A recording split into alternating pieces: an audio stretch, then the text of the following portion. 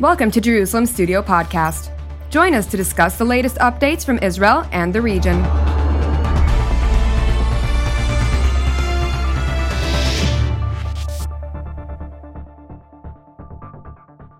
Shalom and welcome to Jerusalem Studio. The seventh round of talks between an outsized Iranian delegation and those of six smaller ones representing Europe, China, and Russia resumed earlier this week, with the American envoys in touch through the non-Iranian partners to the 2015 nuclear deal. There are at least two levels to this round, the first one held during the presidency of Ibrahim Raisi. In addition to what goes on in the negotiating room, with the exchanges of written drafts and spoken comments, there is the public soundtrack of claims and announcements by officials and media reports based on briefings by several parties. One of the main topics is Iran's methodical climb up the enriched uranium ladder, suggesting an ominous but not imminent narrowing of the gap towards weapon-grade fissile material. How advanced is this progress, and what does it mean in practical terms should the Iranian leadership decide to race towards nuclear weapons?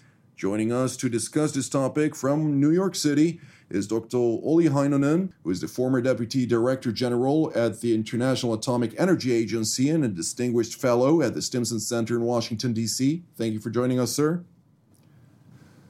Also joining us from elsewhere in New York City is Mr. Jason Brodsky, who is a Policy Director at United Against Nuclear Iran. Thank you for joining us as well, sir.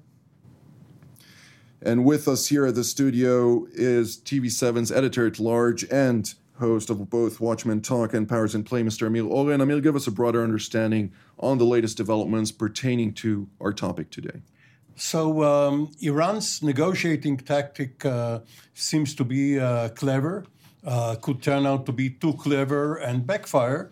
But right now, apparently, it is enriching uranium much more than it was authorized to do. And not only that, it wants to be caught red-handed in order to put pressure on the U.S. side. Now, over the weekend, an American official who, according to ground rules, went unnamed, but sounded eerily reminiscent of negotiator Rob Malley.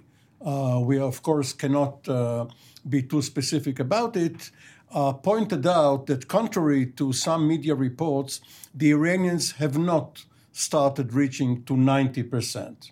They are still at the 60 and 20%.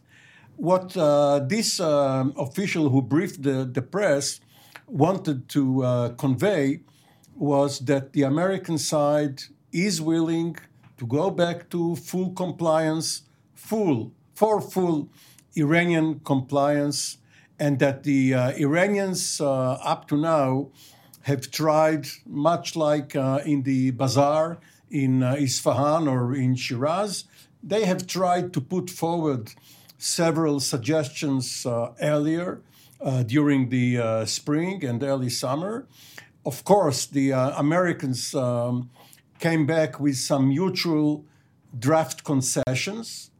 All of that is ad referendum. Only if everything is settled, then all of these items should be included. But now, during the seventh round, the Iranians have retracted their earlier offers, but wanted to pocket the American draft concessions. So apparently, not for nothing is it called a round, because the Iranians went round and tried to corral the Americans. They have not managed to do it up to now, but time is running short. Indeed. I'd like to refer the first question to Dr. Heinonen. Two quotes, if I may, from the deputy spokeswoman of Germany with regard to the nuclear talks immediately after they were concluded on Friday, where she initially says Iran consistently continues its nuclear ambitions and its nuclear program while we seek to make a revival or return of the JCPOA possible in Vienna. And the other point she mentioned, we're now expect that the Iranian delegation, after consultations in Tehran, will return to Vienna with realistic proposals which can move forward based on what had been established in the discussions until June, meaning the Iranians, on the one hand, are developing their nuclear program, progressing quite in an alarming way, and on the other hand, they're coming with proposals that are empty of substance. Dr. Heinonen, what can we learn from this? First of all, thank you. Iran is proceeding, I think, in a very careful, planned, calibrated way to increase its enrichment capability in order to keep the pressure to the other parts. What we saw now was the activation of IR6 more advanced centrifuges in Fordo. And as we speak, most likely in these days, they have now this magic 120 kilograms of 20% enriched uranium in their stocks, which means that would be enough for one single crude nuclear weapon. And I assume that they will proceed this way. You mentioned this 90% enriched uranium question. Certainly they can proceed to that actually in two ways.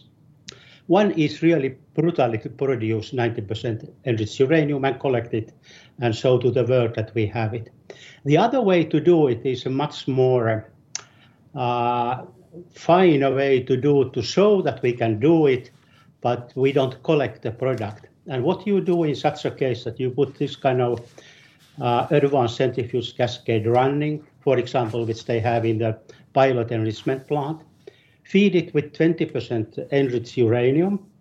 And when it comes out from the centrifuge, there are two pipes. One is having the enriched uranium. In this case, it could be the 90% enriched uranium.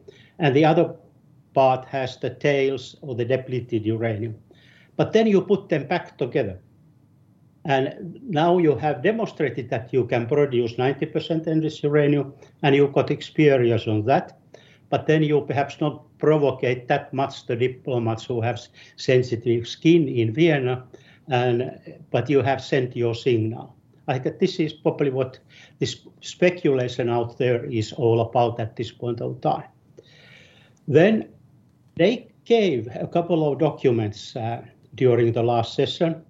One was to do with how to remove the sanctions. And the second paper was what they described nuclear issues. And in both cases, the counterparts, particularly the Europeans and the US, felt that Iran was backstepping from the agreements or proposals. There was no agreement in June, but proposals made in June and came with a much harder line. I think that this is what they are complaining, and go back now or come back to this round of the discussions and try to iron out a reasonable solution. At the same time, we have to remember that Iran is coming still with one more document which we have not yet likely seen, and this is how to verify the removal of sanctions. And I bet that this will be somehow tied with the nuclear issues or constraints, so they go in the balanced way that once they get more comfortable with the reduction or removal of sanctions, then they ease with this enrichment and slows down. So I think that these are now the discussions which are ongoing in Vienna. Indeed. Mr. Bolsky, your take on this?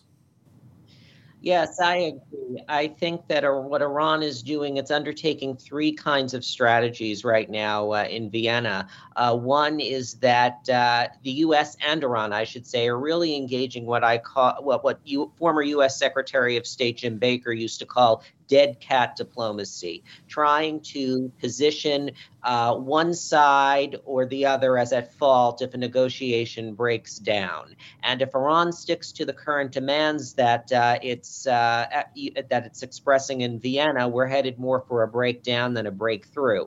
So the U.S.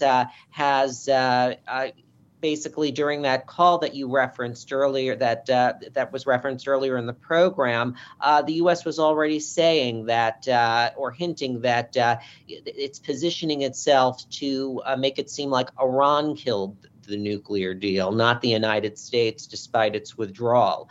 And I think we also see Iran engaging in its own version of this dead cat diplomacy, where it is trying to say we submitted these documents. The world powers haven't come up with concrete answers to these documents on the nuclear and the sanctions side. And so it's trying to portray itself as the reasonable party. So that's one tactic Iran, in my view, is undertaking, and also the United States. Another is that Iran is saying and doing enough for earning another meeting, but not necessarily earning an agreement at this stage.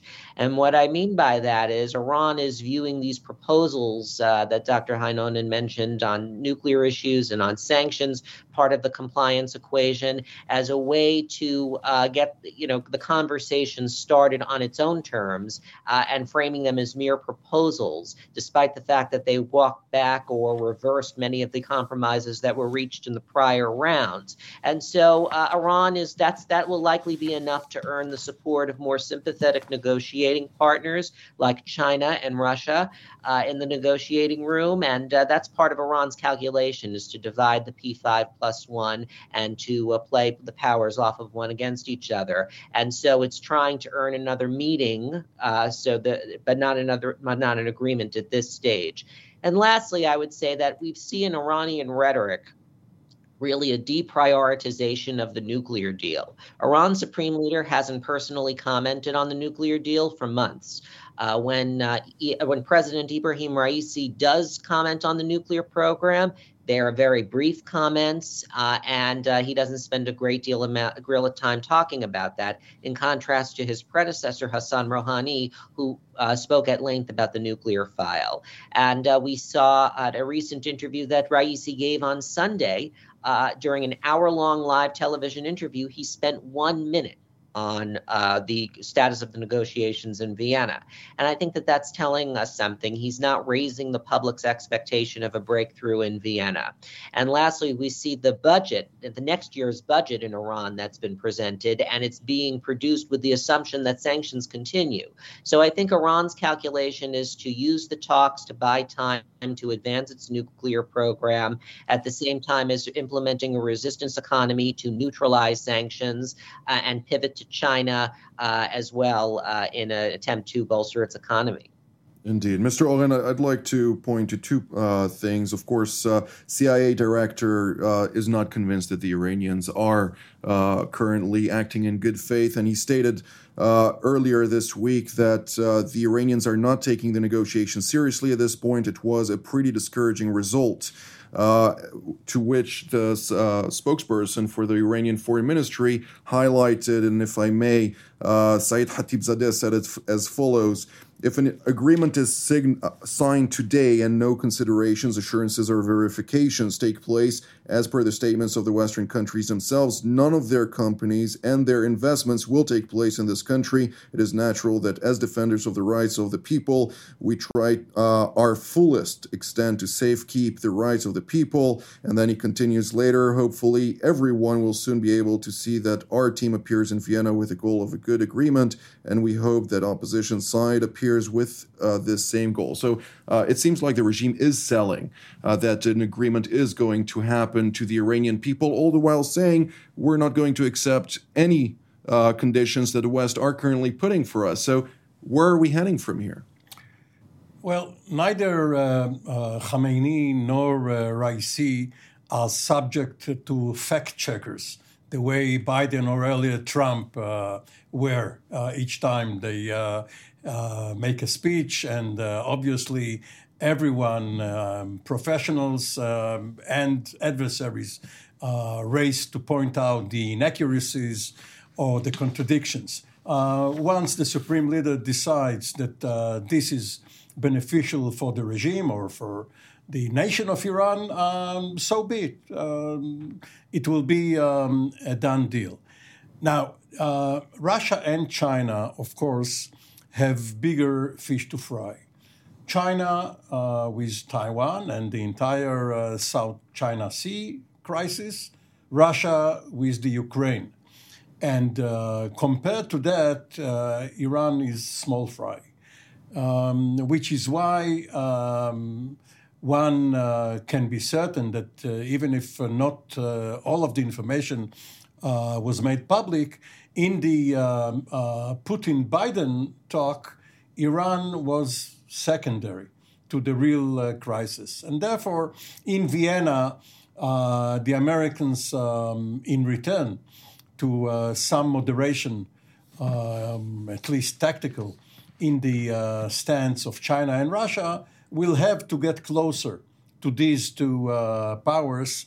And while you cited the Germans, one cannot really trust the Germans, the British, the French, and the EU to stand behind the Americans, because President Trump was the one who withdrew from the deal, which the Europeans and the Iranians have been respecting. Even though what I hear in Europe, the Europeans are not very happy with the conduct of the European Union with regard to coordinating the deal at this stage, and they're also more hesitant about a return than the Biden administration, which is seemingly quite keen on reviving this agreement. Well, had we been in an Yiddish vaudeville show rather than in a serious discussion, my retort would have been happy schmappy.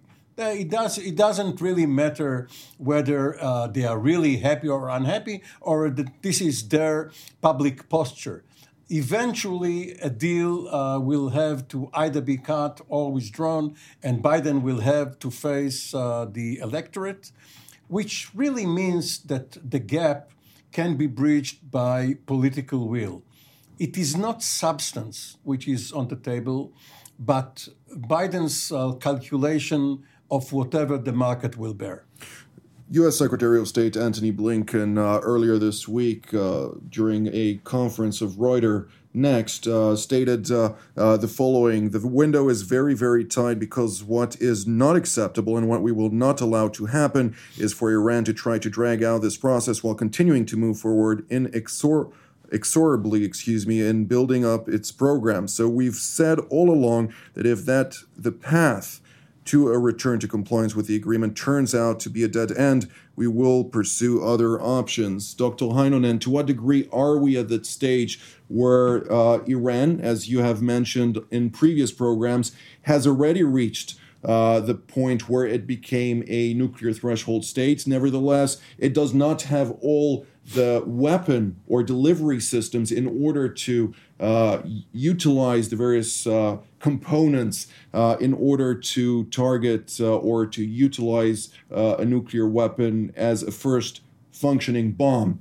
How far are we from that stage, and what is the point of no return where the Iranians then, from a military perspective, become an actual threshold state? Well, we have several measures for the threshold state, and one is this inventory of fissile material, high enriched or low enriched, where you can break out, let's say, less than 1 month time. And that has been achieved. There's no doubt about it. Facts are on the table and on the IAEA reports. Now, certainly the diplomats may define another threshold point there down on the road. But I would not be so optimistic about that they don't have a delivery vehicle. They have this Shahab-3 missile, which was then updated and is much more advanced than what it was in 2003. It's now fielded. It works. And they have had even some cooperation with the North Koreans on that. So I think that they must have a fairly good design by now for the missile re-entry vehicle.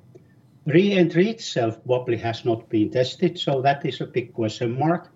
But if we look back to 2003 and 2004 documentation, which was taken from Iran at that point in time, they did quite a lot of modeling of the re-entry vehicle to the atmosphere, all the stresses, temperatures, which have an impact on the payload. So I think that this is, for me, quite an unknown how far they are on that. And that has not been verified. That has been left out from the JCPOA with the hope that people can control the fissile material production, which means that practically there's only one egg which was in the basket, and that was the fissile material. All the eggs were somewhere else, and we really don't know except some intel information which remains to be verified. So I think that the real concern is there. But on the other hand, it's an important point for Iran to leave and go really to build a nuclear weapon. So I think that they will hesitate to take that step, and they will be very careful in making that judgment, because it will make them pretty isolated in the world. Perhaps not as isolated as North Korea for the time being, because Iran has some other assets like selling of oil. But I think that is quite a decision to make. So I don't think we are yet there. I see that we will continue with these discussions until early next year. Jonathan, let me ask Olli a question, perhaps an academic one. When did the United States become a nuclear weapon state? Before Alamogordo or after the Trinity test? Before Hiroshima?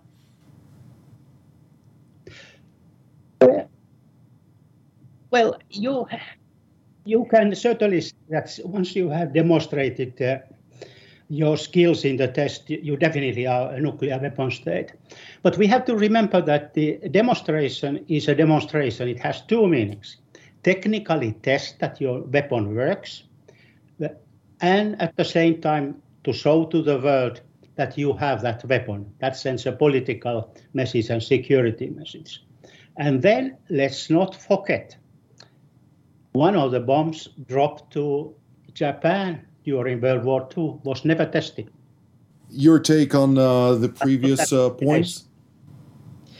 Yes, I think Iran is going to be still engaging in this hedging strategy. It is a big decision. I agree with Dr. Heinonen.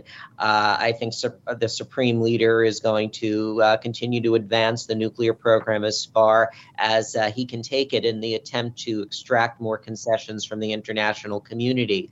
You know, I would suggest that Iran's core nuclear strategy has not changed between Rouhani and Raisi, Rouhani's last days especially, and Raisi's early days. And the shift in the Iranian system towards this, trying to extract more from the international community started in the latter days of Rouhani's presidency. And I think that the system feels that it's stronger in 2021 than it was in 2015, and that the Supreme Leader feels Iran rushed in 2015. He stated this publicly, and that Iran should now take its time in Vienna. And so we're seeing this play out in real time. Indeed. However, are the Iranians at a time when the people throughout the country are suffering from almost the lowest point of the worth of the rial and other aspects that are forcing the country into recession and so much more from that? Are they really taking their time, or is there some strategy that we're not really factoring into this calculation? Well, I dare to venture the proposition that the people of Iran are more cared for by the Americans, the Israelis, and most everyone else around the world than by their own rulers. As long as the regime feels that the IRGC, the Basij, and the other power centers can hold, it doesn't really care whether the Iranians suffer or not. But obviously, they are playing a game which they must decide very shortly whether to cut a deal or to cut and run. Indeed. Well, we're drawing near to the end of the program, and I'd like to give each and every one of you the opportunity to have a closing statement. Dr. Heinonen, we'll start with you. Thank you. This is going to be a long Christmas and a long New Year before this we will see any result from those discussions. And this is a very early stage. Now each party has painted their new positions. Particularly Iran has some new positions. The other party has shown its dissatisfaction. Now they are talking whether they can find a common ground. And what I think that one of the victims of this will be actually the addressing the core problem, the content of Iran's nuclear program. Because if there is a deal, it will be a compromise. And some of these elements will be left out, like perhaps following of the developments on the missile arena. So people have to think now carefully that is this really the deal we want to keep as it is, or whether it needs to be modified. And if that decision, to make that decision and achieve the modification, it will take much more time than what we think. At the same time, Iran proceeds gradually with this increasing of the enrichment capability. Diplomats agree with that because they have reached what is called Iran fatigue. They are used to these small steps. So one more step actually doesn't change the picture. So it will take still some time when the parties feel that the limit for the pain has been exceeded. Mr. Bolotski, you have about 40 seconds. Yes, I agree. I think that it's going to take time. I am of the view that the 2015 JCPOA is not a sustainable way forward for the United States. One thing that we didn't discuss is how members of Congress in the United States feel about this and the political durability of that deal. And the U.S. at the end of the day needs a bipartisan Iran strategy. No deal that's inked in Vienna is going to survive unless it has Republican and Democratic buy-in. And that's what's going to be critical for the United States in the months ahead. Mr. Owen? I can disclose the secret of the deadline. The deal will have to be signed by Sunday, March 20th, 2022, which is Nowruz, the Iranian New Year's. Indeed. Well, this is all the time that we have for today, and speculation aside, we'll have to wait and see. I'd like to thank Dr. Heinonen, Mr. Bolotski, and Mr. Oren for being part of today's panel, and I'd like to thank our viewers as well, and we will see you next time.